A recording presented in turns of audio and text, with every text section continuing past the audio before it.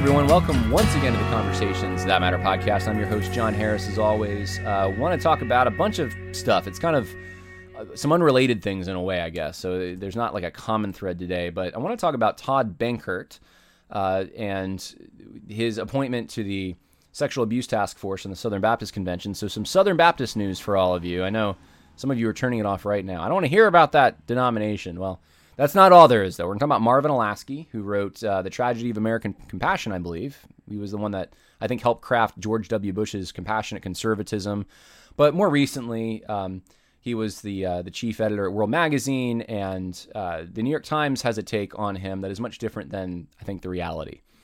And so I want to, I just want to show you kind of what's being said. There's some things that came out about him recently. And then Glenn Youngkin, governor of Virginia. I just want to, since I did kind of take a stand against Glenn Youngkin in the primaries in Virginia, I wanted to let you know kind of where, in some ways, on social issues especially, where things ended up. Because Christians in Virginia voted for him on the basis of, well, he says he's a good Christian. He speaks the language.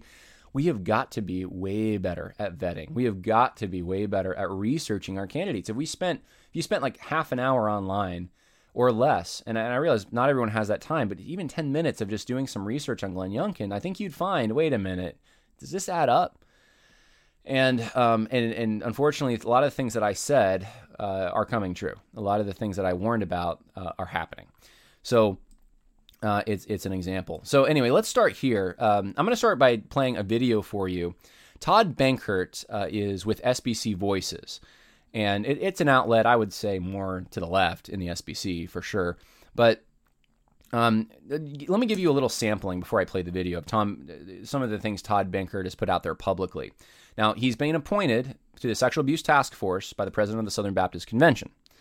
And I haven't seen all the responses from conservatives, but the few I have seen seem awfully weak to me.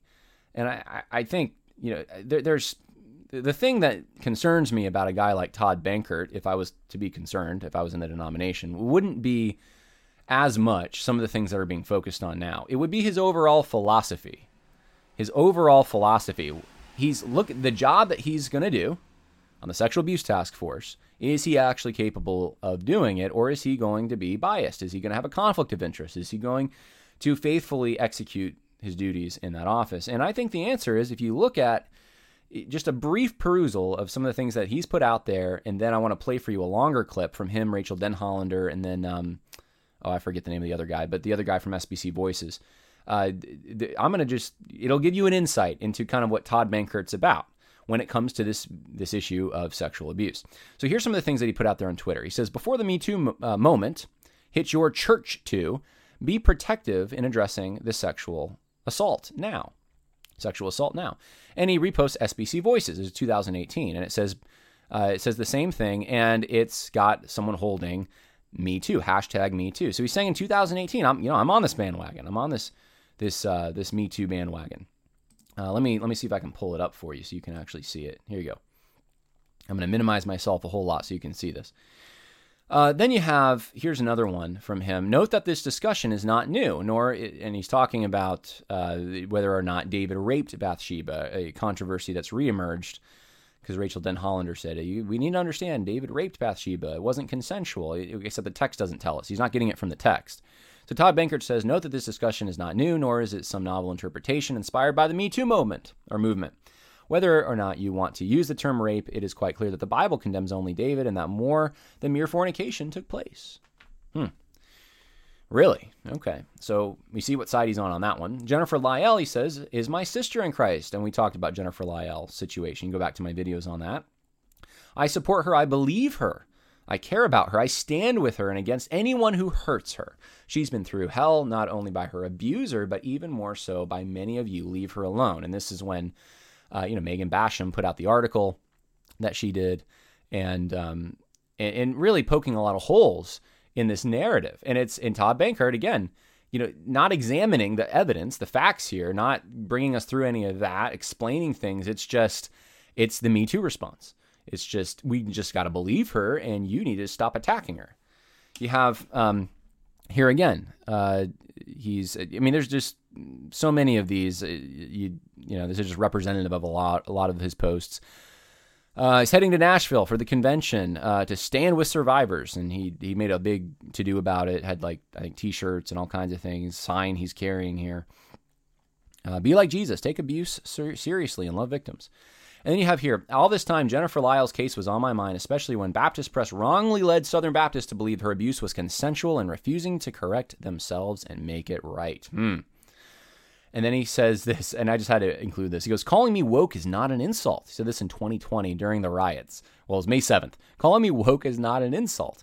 I mean, how many more black men have to be killed? Or, okay, so this is right before, I guess. Or Native women and girls go missing, or children get molested by a minister before you wake up to. Hashtag Ahmaud Arbery, hashtag Church 2.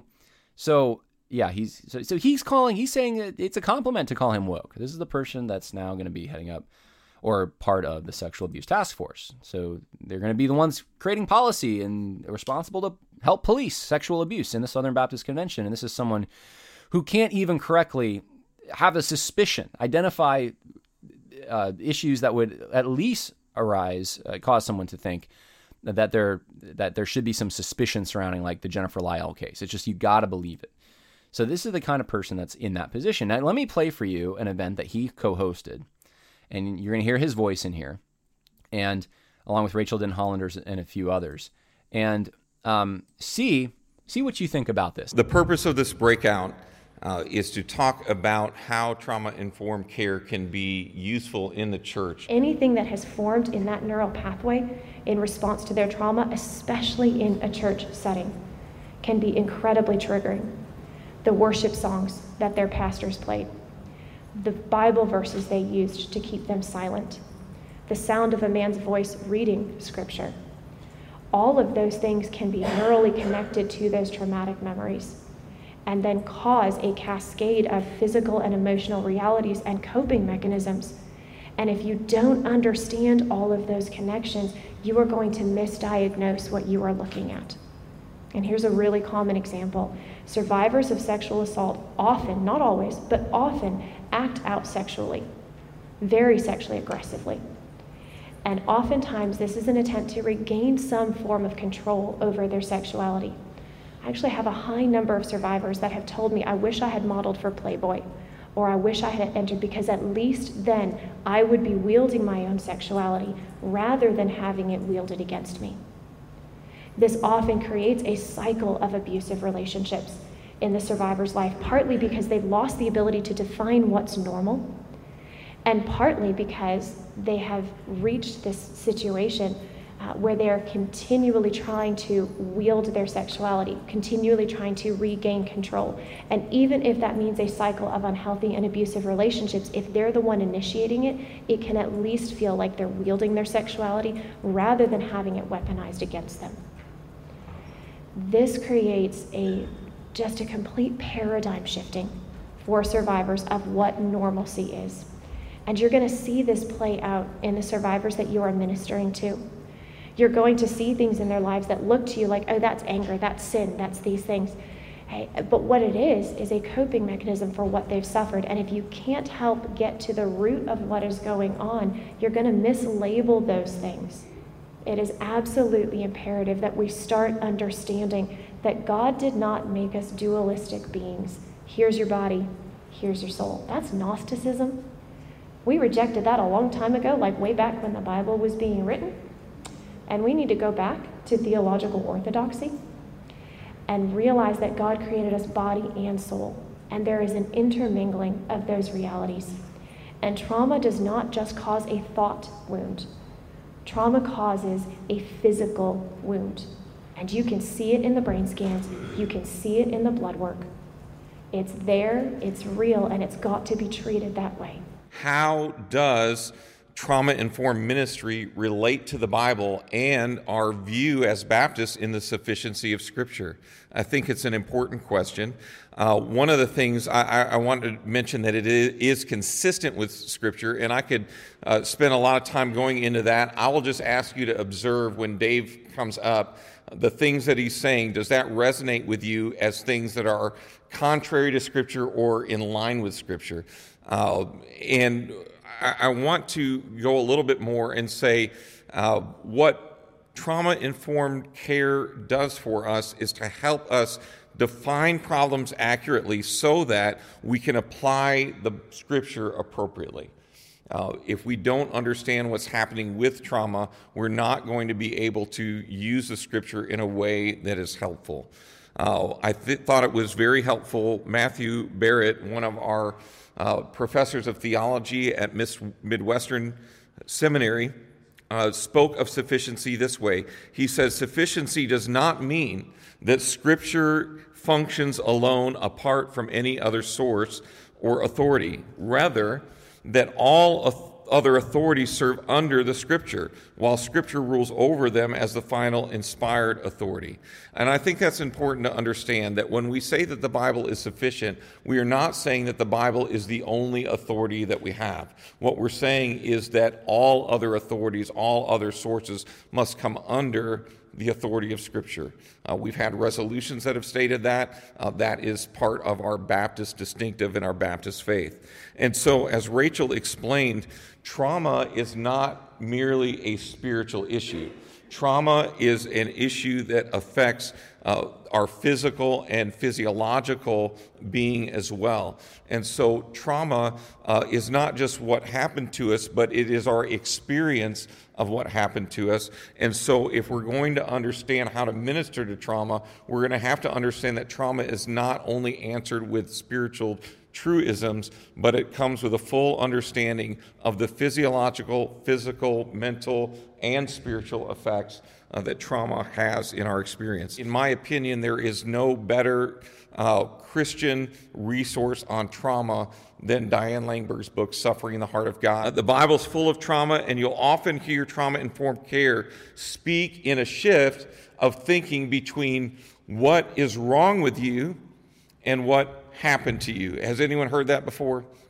The shift in thinking between what is wrong with you and what happened to you. Now, those aren't biblical categories, but can I give you the corresponding biblical categories? What is wrong with you is the issue of sin. What has happened to you is the issue of suffering. We don't have a Bible that speaks only to the problem of sin and not to the problem of suffering. The Scripture speaks to both issues. And so when we often focus on the problem of suffering, the theodicy and where does suffering come from, and trying to explain why suffering happens, sometimes we want to talk about the purpose of suffering. We'll go to Romans 8:28 and the very truth that God is using suffering in our lives, but we don't have the answer sometimes to the very presence of suffering in someone's life. And that's what we're dealing with when we're dealing with trauma. We're dealing with the presence of ongoing suffering in a person through the responses that they're having in their experience with a traumatic event. And so the sufficiency of Scripture is limited only by our willingness to follow the whole counsel of God. Now, that's a sermon in itself, but the church's focus, and I would say primarily the white evangelical church is focused. I think there's a lot that we can learn from our African American and First Peoples and Asian cultures that have much more robust theologies of suffering than we do in the white evangelical American church. However, in our context, we often see just that lack of being able to focus on suffering. How can we not also contextualize our ministry to deal with the 1 out of 4 people in our congregation that have experienced significant trauma? Dave's going to share how important that is, and I want to invite you to come and just talk about, in general terms, how is it that we begin to be trauma-informed in the church? It starts with empathy. That is the absolute starting point for trauma-informed care, because it's exactly what Jesus told us to do. To love the Lord your God with all your heart and soul and mind, and then love your neighbor as yourself. Loving another as yourself is to imagine, right, us in their position. That is what empathy is. When I came forward about being abused, I called pastor after pastor, church after church, entity after entity, and I had to explain in detail every single time what was happening to me. I wanted them to alert what was happening. Let me ask y'all something. How many of you ever been into an emergency room? I know this has got to be everybody in the room, right? Everybody's gone to an emergency room. How many times did you have to tell people the exact same thing? How many nurses and doctors, right? Over and over and over. Did you wonder if anybody was listening to you? Now imagine you've been sexually abused. And you're not just telling it to the same people in one night and one ER. Now you're having to say this story over for years, for decades. See, I know you can empathize because you have Christ in you. So you can do that. And we got to listen. My granddaddy always told me, son, you got 2 ears and 1 mouth. Use them proportionately, right? This isn't about having pity. It's about loving them, laughing with them, lamenting with them. And how do we listen? I hear you. I believe you. How can I help? Just ask the question, how can I help? And let them know that it was not their fault. And whatever feelings and emotions they're having, they are normal and they are natural. Do you know the available resources in your area? Do you have any available resources? Sometimes you have to go online. Is there a child advocacy center near you? Victim advocates, forensic interviewers, victim services department. These are all things we need to know. And you might hear somebody tell you, well, but that's not a Christian organization. Maybe or maybe not. Do you call 911? Do you use district attorney's office if someone harms you and your family, right? There are all manner of organizations that we as Christians utilize for help for a particular reason. And it is not any different when it comes to trauma-informed care. How do these sins and crimes often get described?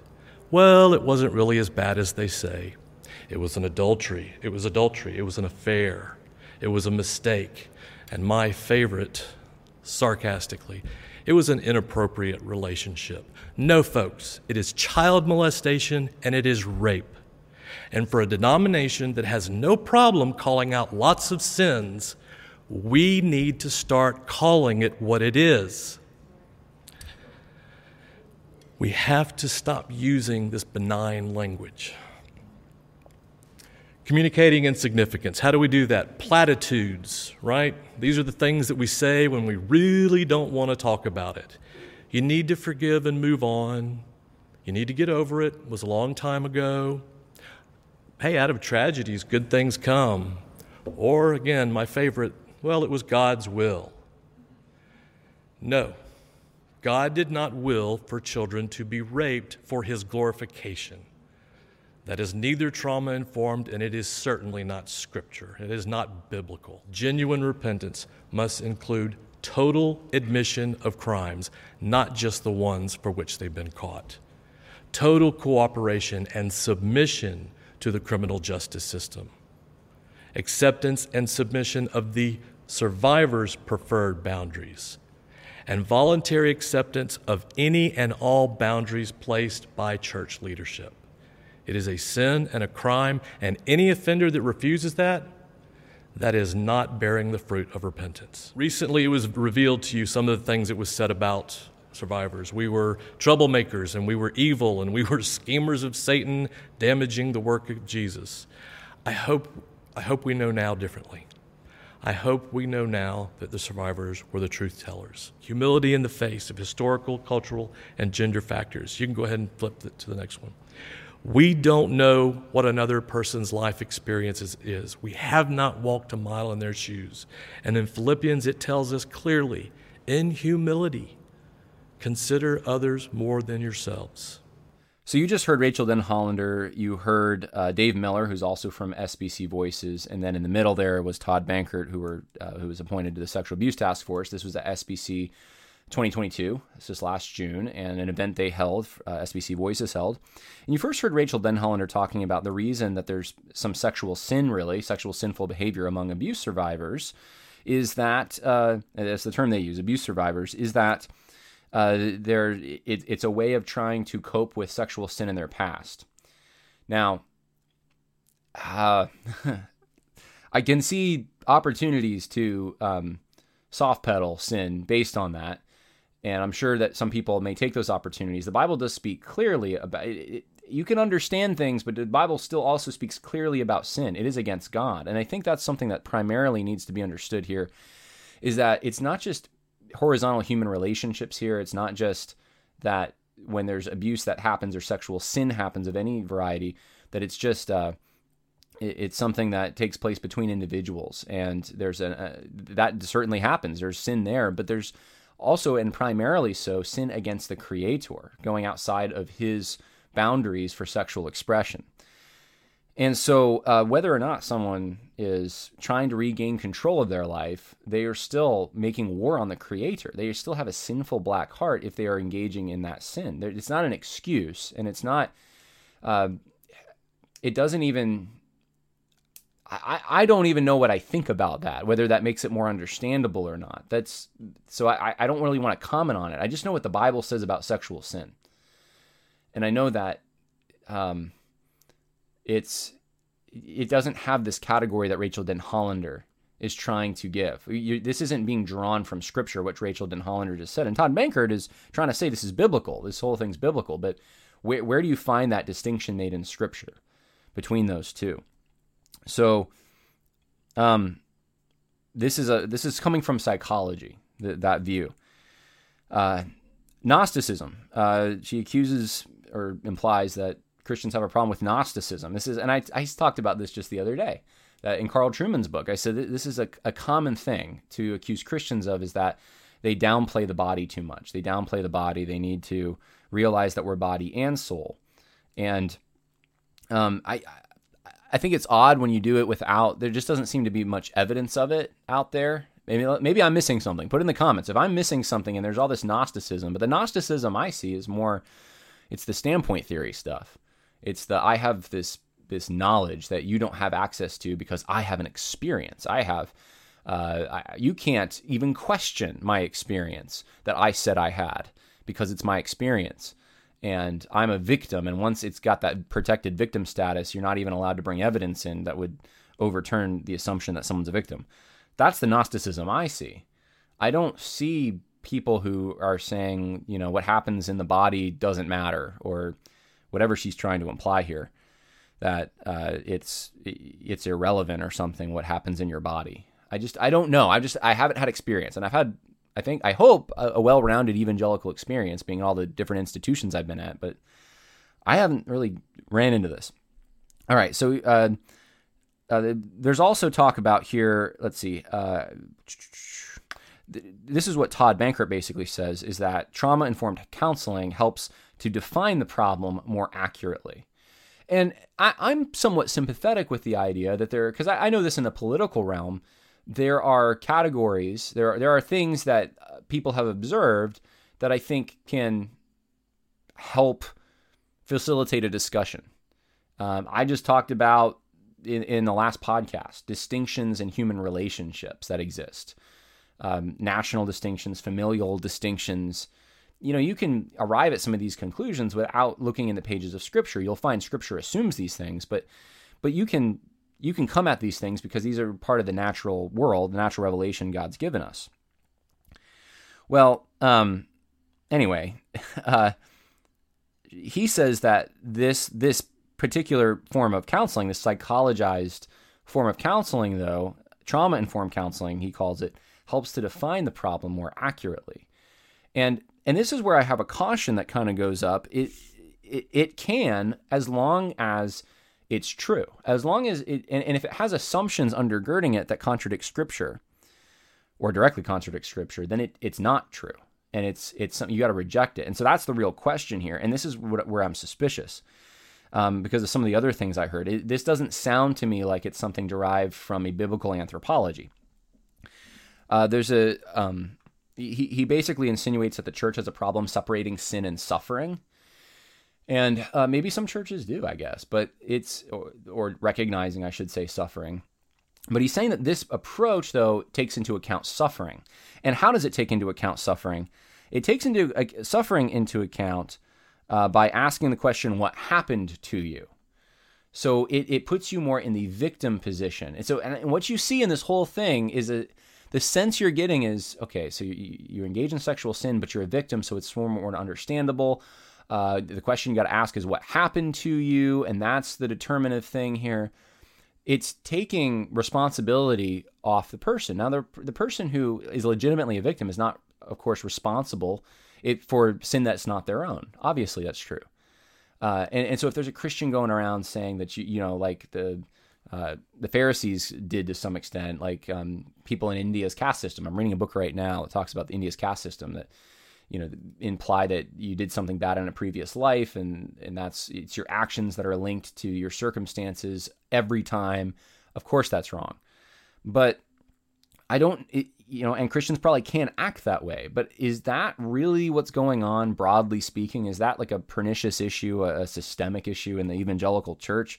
I'm skeptical about that. I haven't really seen that. If anything, I see it's leaning the other way. Like, people who have victim status don't really have to have much responsibility. They don't have to, they get the benefit of being defended, and even if they're exposed later and they've had lies, it's like, like with the Jennifer Lyell situation, it's like even the things that were not true that she said can't be admitted by anyone. It's like, even if you're not questioning her whole narrative, you're just saying, okay, here's some things though that she said that weren't true, and we've seen now they're not true. You can't question it. So there's a protected status that is given here, and he admits here it's a shift. It's a shift from asking questions about, what did you do? I think, or what did he say? What sin has been committed or whatever? But what happened to you? It's looking at the person as passive in that endeavor, in whatever took place. Then he says that basically whites, though, there's a lot of insinuating that the church has a problem. Specifically, whites have a problem. Whites don't have an understanding of suffering. They don't have a robust theology of suffering. You got to go to indigenous people and black people to understand suffering, apparently, because white people don't have that. They don't have developed theology on this. And it's interesting, though, because like the books he recommends are white people. I included one of them in there, the Diane Laneberg book. I was just like, well, where are all these resources you're talking about then? I mean, or is this just a talking point to belittle and to try to just heap more scorn upon white people? And then Dave Miller says this is the stuff that really, so there's a lot of suspicions. There's a lot of things that I'm like, that doesn't sound right. It's just, but then Dave Miller makes things clearer for me here. And this is where I'm like, wait, hold on. He says it starts with empathy. All right, it starts with empathy. So you got to put yourself in that other person's shoes. And then he abuses scripture to make the point. So he says it starts with empathy, and that means loving your neighbor, and that's what that is. It's putting yourself. No, that's not. You're just inserting that. You're just taking a scripture, and then you're inserting your own meaning into it. Actually, I'm not going to be able to relate to everything someone else has done, and they're not going to be able to relate to everything I've done or experienced. We're just not. That's the truth of the matter. And so it doesn't. I don't think counseling starts with empathy. Sympathy should be present, I would think, certainly if you're a victim, but it starts with a love for God and a love for others. Well, what does that look like? Well, his law is his love. Love and law go together. That's what Jesus summarized the law in love your neighbor, love God. So a respect for those things is going to be there. A willing to sacrifice for the other person is going to be there. And the truth cannot be compromised because we're supposed to speak the truth in love. That has to be there. Well, where's the truth in this? Where's God's law in this? You don't hear it talked about. It's a psychologized understanding. That doesn't seem, it's not compatible or it can't be completely interwoven with what the Bible teaches on this stuff. Like the very next thing, he says, you have to say, I believe you. So you start off from the posture, I just believe the story. 2 or 3 witnesses, civil procedure. Is there any concern for truth here? Or is it just, I believe you? Using secular resources. That can be a good thing. And this is where I'm like, wait a minute. Do you see what's going on in our world? The sexually confused world that doesn't know what men and women are is going to help you with this. Hints at Jennifer. There's a hint that he takes, a shot he takes at the Jennifer Lyell situation. He doesn't say Jennifer Lyell, but he talks about categorizing rape as inappropriate relationship, which is what Baptist Press had done, except for the fact that there is not proof that it was rape. We don't know that, which is why it was using a more general term was the way Baptist Press originally went until they were threatened with legal action. And so he just tears apart Baptist Press. I believe that's what he's doing without naming them. And again, it's an attack. This whole thing is a vicious attack, actually. If you really listen to it, they keep implying that there's this whole group of people, white, Christian, evangelical, Southern Baptist Press. I mean, these are the problems. These are the people that aren't doing. They're the ones that are.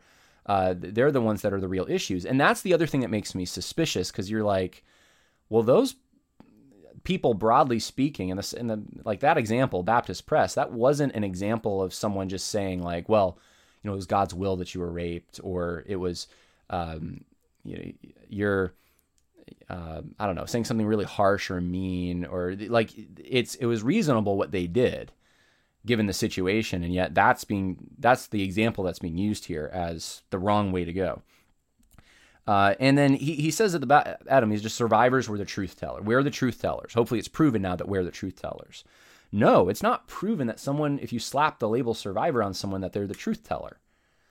If someone, truth tellers are truth tellers. If you say something that's true and it's proven to be true, you can accept it as truth. If a friend comes to you, let's say, this is just what we all, I think, normally do with someone we trust. They come to you and they say, this is my experience, and you believe them. Well, there's nothing wrong with that, especially if they've proven themselves to be, honest.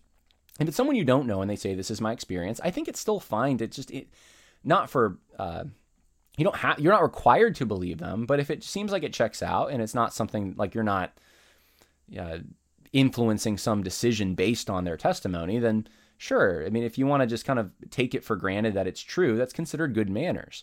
But as soon as you start believing someone, and that has implications of vilifying other people and changing policies in the Southern Baptist Convention or elsewhere, that's different. Now you're required now to believe someone, and if you don't, then you're a bad person, I guess. So it's the Me Too stuff just packaged into a Christian veneer. That's what you have here, and this is the guy who's now on the Sexual Abuse Task Force. That's the concern I have about someone like that. It's not the other stuff as much. Yeah, and there's plenty of political things that you could say about Todd Benkert, but this is directly related to the role that he's going to play. So he'd be, in my mind, a revolutionary. He'd be a transformer in the Southern Baptist Convention, and it's going to be along the Me Too lines. Let's go to the next issue here. I want to talk about Marvin Olasky. New York Times said in 2021 that Marvin Olasky's departure from World Magazine is just another example of the American news media sinking deeper into polarization. As one more conservative news outlet, which had almost miraculously retained its independence, is concerned by Mr. Trump. Secular culture wars roiled World in the summer of 2020 over a podcast whose guests sharply criticized the protests after George Floyd's killing. Mr. Olasky pressed to include a more liberal view. More recently, Mr. Olasky said he faced criticism from readers for running the articles by a doctor recommending masks and vaccines to prevent the spread of COVID. Now, the person they're talking about is Daryl Harrelson. He was on a podcast for World, and Marvin Olasky did not like that, apparently, according to the New York Times. Now, they're saying this is, they're saying he's basically trying to protect evangelicalism from itself in the article. Now, another article, and so that was, who was that? Ben Smith. David Brooks from the New York Times, February 4th, 2022, says World is a Christian news organization that has been run by a team of strong journalists, like Marvin Olasky, who was its editor, and Mindy Bells, one of the bravest and best foreign correspondents in the country.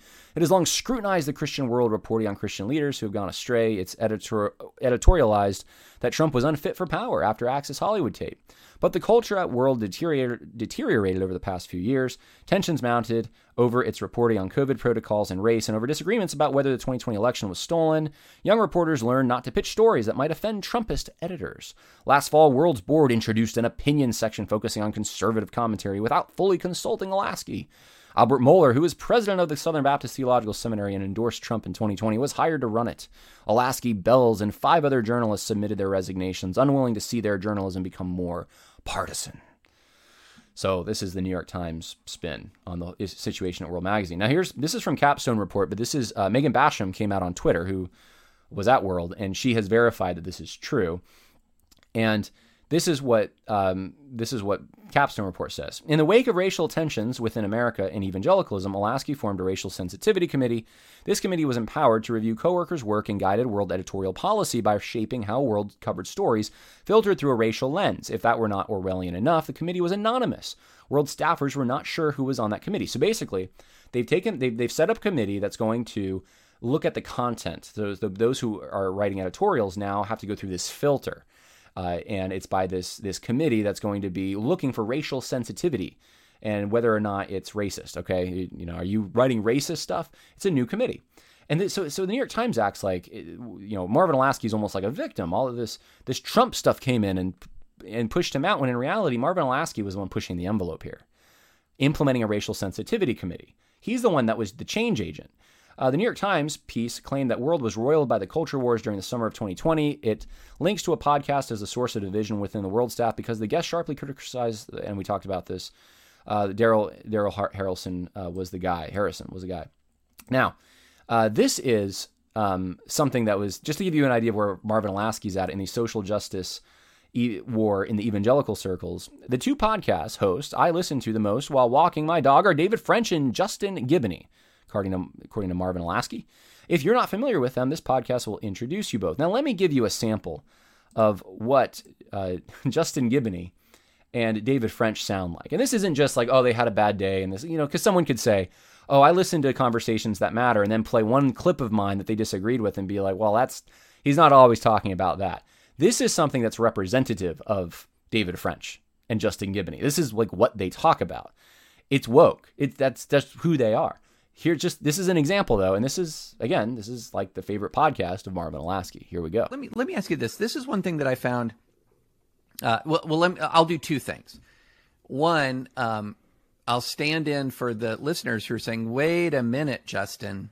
It seems like and for those of you who don't know Duke Kwon and his book, it's a book about the concept of reparations, and which is a super hot button word. So there are going to be listeners who are saying, wait a minute, what are you talking about exactly here?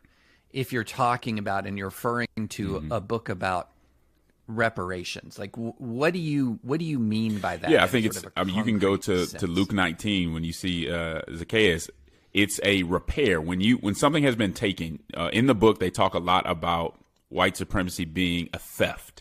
Right? It's a theft of labor. It's a theft of identity, all these things. Mm-hmm. When that has happened, I believe there's a clear biblical ethic, whether we want to go to Exodus 21 through 22, we can go to Leviticus 6 and so on. There's a clear ethic that says when you have taken something or gained something that you didn't earn or that was somebody else's, you need to repair that. And if you look at the history of how African Americans have been treated in this country, who were enslaved and mistreated and not treated as equals under the law much longer than we've been treated as equals, if you even want to argue that that's the case right now, then there's clearly been a theft, and that needs to be repaired. Now, I'm not even talking about right now what the government needs to do or anything like that. I'm talking about what the church needs to do.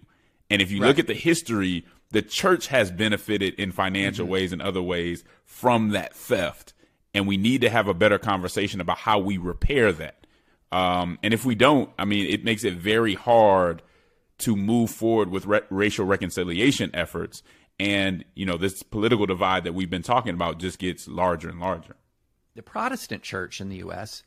is just a whole bunch of brand new institutions, right?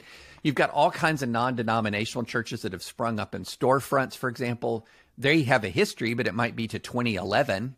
That particular church. What do you say to a lot of these much newer Christian institutions? There's all kinds of them in evangelical spaces that have exploded and grown up since the end of slavery, since the end of Jim Crow. And they're going to look at you and say, Justin, what are you talking about? My institution that I had I'm a part of had nothing to do with it. I have had nothing to do with it. Yet this institutional analysis doesn't make any sense to me because we're not a seminary that benefited from slavery. We're a church that started with 23 people in an old, an old 7-Eleven building 15 years ago. What do you? I would say that you're part of a culture and institutions that have benefited in general. Right. So it's, even whenever we look at sin or when we look at Christian ethics, you got to look at the spirit of it. Because if we want to get out of something, if we want to be overly technical and be lawyers like you and I are, we can do that. I wouldn't do that with God, though. And I think if you really look at the spirit of, honestly, if you really look at the spirit of what that ethic is saying, have I in direct or indirect ways had a benefit? And even if I didn't, has something been taken from somebody? What is my responsibility? So, yeah, we can get technical. We can say, well, if you look at this, we didn't we weren't the ones. We shut this organization down and started something new.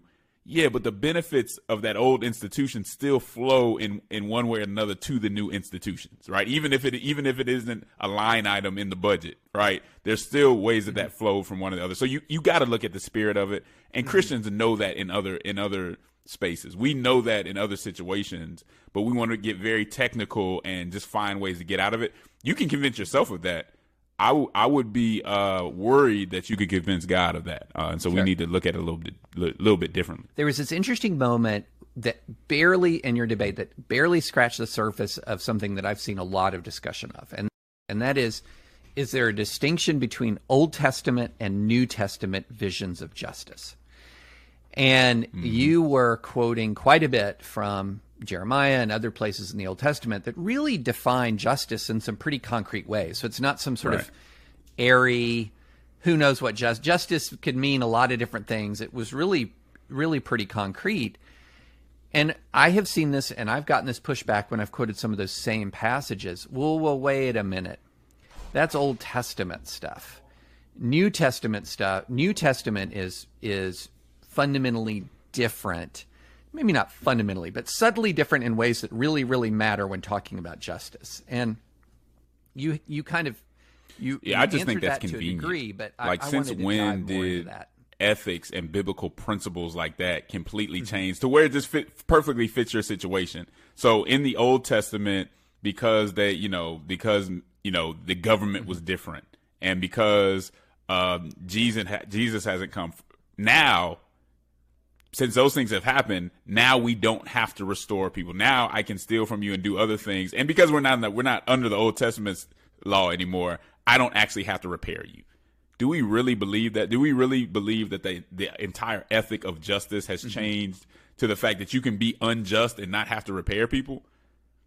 Again, that's one of those things that it's bad theology, but if you want to try to explain it and give a long academic explanation, you might be able to convince yourself. But I don't think that you're going to convince the one that matters that justice has really changed. The substance of the ethic has changed so much that you can be unjust, or injustice doesn't have to be repaired. That just doesn't make sense. Woke Preacher Clips always doing a great job.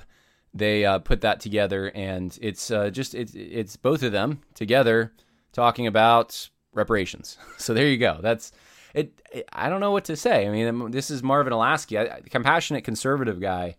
I'm not saying that he necessarily agrees with reparations in all their forms, but this is what he likes. This is what he listens to. This is these are the two people he identified, and this isn't like unique for them to say stuff like that. So that just it was providential that Woke Preacher Clips put that out around the same time I saw this tweet. So from Marvin Olasky. So I figured I'd include that. Let's talk about this as well. Let's get to Glenn Youngkin real quick. So a few stories here. Number one, this is August 3rd. Youngkin's pick for Historic Resource Board resigns after remarks about the Civil War. Well, what does that mean? Well, let me here, I'll put myself up here so we can read this together. Actually, let's not even read it because I don't want to take all the time to do this. Let me just summarize it for you. One of the people working in the administration, who was on the State Board of Historic Resources, resigned. Ann McLean is her name. After a meeting with the governor, and And basically the reason is because the governor disagrees with her, and she had said things like this. And she's in Virginia. Remember that. She's in Virginia where they've been ripping down all these monuments. And she says, I think that Southerners knew that their story of why they fought the Civil War was not being told correctly. McLean said about Confederate monuments during an interview with a conservative radio host last year, according to Richmond TV station. Fake news or false narratives are not new, and this whole tragedy is that these statues were built to tell the true story of the American South to people 500 years from now. So that'll get you canceled. And this isn't a Democrat doing it, it's a Republican. And let me just, for strategic purposes here, for Republicans, not that they care, but look, if you let the Democrats... Every time, all the Democrats have to do is connect you to something that they've deemed to be offensive, racist, horrible. And then you just go along with them in their lie and be like, well, yeah, of course it is all those things. Because you can make the connection to this. Look at what Mississippi said when they seceded. That means that statue for those who fought and died must mean what Mississippi's secession document said in this one line about the political issue of slavery. I mean, those are the kinds of stretches that they're making. If you go along with it, though, and you're saying that anyone who defends these monuments must be canceled, they can't have their position, they're not acceptable, then you're letting the Democrats be the gatekeepers, and they're going to run the same play on you every single time. They're going to run on you because it works, because you're letting it work. And it's not the only issue that Republicans do this on. They just let the Democrats be the gatekeepers. You got to have a spine. And Youngkin doesn't. Youngkin has said things like, I remember during the campaign, he's like, well, he's against the tearing down of these monuments. He's against that thing. He hasn't done a thing since he's been elected to restore any of them, put them back, say anything. I mean, this is classic politician talk. And then someone in his administration supports the monuments. Well, can't have that. Can't have that. So for those in Virginia who are traditional, who wanted to keep these monuments, they're probably, you need to think about this. This is the guy he all elected during the primary. Here's another one. Youngkin. Marriage equality is the law in Virginia. Oh, by the way, before I leave the monument topic, I just got to say this. There's a whole historical commission now in Massachusetts trying to change the Massachusetts state seal, which is kind of funny because it's Massachusetts, and they're using all the same arguments, the people who are defending this seal that were used to defend Confederate monuments. It's the same exact arguments, but yet, anyway, the hypocrisy is amazing because they'll go and in the same breath, there was a news article where they were vilifying Southerners, but not Massachusetts because we won the Civil War, but it's like, but their seal has the same issue that they have. Anyway, I can show you a picture of it. I wasn't planning on doing that, but it's basically, it looks like it's a white man or a European over a Native American. I'm going to actually pull it up just so I can describe it better. Okay, so I'm looking at it right now. So there's a sword, the arm of a white, presumably a white guy, because Native Americans don't have swords, and the sleeve is that of a white guy, right over a Native American with a bow. And this is racist, and the Boston Globe, it's no Confederate flag, but our banner is pretty awful. It's no conveyance because we know that's the worst of all. But anyway, that's that monument update there. Okay, so that's one issue. Now here's the bigger one here in my mind. Youngkin, marriage equality is the law in Virginia. Republican. So he says this. I'm just going to summarize. He tells the media that even after the Supreme Court case overturning Roe v. Wade, that if they were going to overturn Obergefell, that marriage equality is the law in Virginia. Well, no, it's not. But he just says that, we're going to do everything to protect same-sex marriage in Virginia. Like, okay, we can actually protect it because it's the law. Well, no, it's not. And, well, why would Glenn Youngkin say that? Well, maybe this shines some light on it. During Pride Month, Glenn Youngkin, to some surprise, this story says, Youngkin hosts series of Pride events. He didn't host just one. He hosted a series of LGBT events. Yes, that's right, celebrating LGBT. Glenn Youngkin, the strong Christian Republican. And on the, you might say, well, at least he's pro-life. Well, here is Youngkin on the pro-life issue. This is the headline. Governor Youngkin dodges questions on abortion ban at contraception. And it's political talk. The whole thing. It's just political talk. Youngkin is now backing a ban on most abortions after 15 weeks, a proposal he believes can get bipartisan support. I can't even begin to look. And so he says on an interview, supposedly, that he was willing to ban abortion with some pro-life people, I guess. But then when he's asked about it, he dodges it. I can't even begin to look past this year right now. What we've got is a Democratic-controlled Senate and Republican-controlled House, and they need to work together. And an absolute no at the beginning of the discussion just is not a constructive place. And let's see. And there is going to be a bill introduced to abolish abortion. And, you wonder if Youngkin would even sign it. Anyways, not being clear on any of this stuff. And so this is what we have with Glenn Youngkin. I mean, he is a politician. Okay, so that's all I wanted to talk about today. Hopefully that was helpful for you all in some way. A little bit of different things, obviously, that I was talking about here, but all I think important. Politically, we just got to do our homework on candidates. You can't just trust that what they're telling you is necessarily who they are. Look at their record. Look at what they put out there publicly. And I think if people did that with Youngkin, we wouldn't be in this. You could have gotten probably any of the Republicans in there. Pete Snyder could have been in there. He was the second runner-up. But it was Glenn Youngkin that got it. And now I think Virginia is kind of going to be up a river a little bit because when you have a horrible Democrat Party and then you have a Republican Party that's so compromised, there's nothing left to really uphold any traditional values, any Christian morality, none of that. And then, of course, also, do your homework on the people even in your denominations. Todd Bankart, really? Have you looked at his record on the very job that he has, Sexual Abuse Task Force? Look at his beliefs on this, and if you look at him, you'll see, well, this guy is a change agent. This guy is subversive. He's going to be he's going to push the Me Too agenda. This isn't, and we talked a lot about how that's not a biblical agenda. And then, of course, even those who are true and time, people that you've trusted forever, some of you at least, like Marvin Olasky, circumstances can change and people can, and I don't know that circumstances did change all that much with Marvin Olasky, I'm not sure, but even people with good names in evangelicalism, it doesn't mean that they're not also affected by the social justice creep. And so I'm not trying to get you to be like paranoid, but just practice wise discernment. Just do a little bit of homework on leaders. If you're going to go to a retreat or an event, speaking of retreats, you should come to the one with Russell Fuller. Do some homework on him. He's great. But if you're going to go to a retreat or a conference or calling a pastor, look at their social media. Not to have a gotcha moment or anything, but just try to see what are they about. And see what they think about certain things, because people can present one thing to one audience and one thing to another. It's not always accurate. So if there's a common thread, I guess that would be it. All right, more coming. We're going to talk about the Gospel Coalition in the next podcast, and it's going to be good. So God bless. Bye now.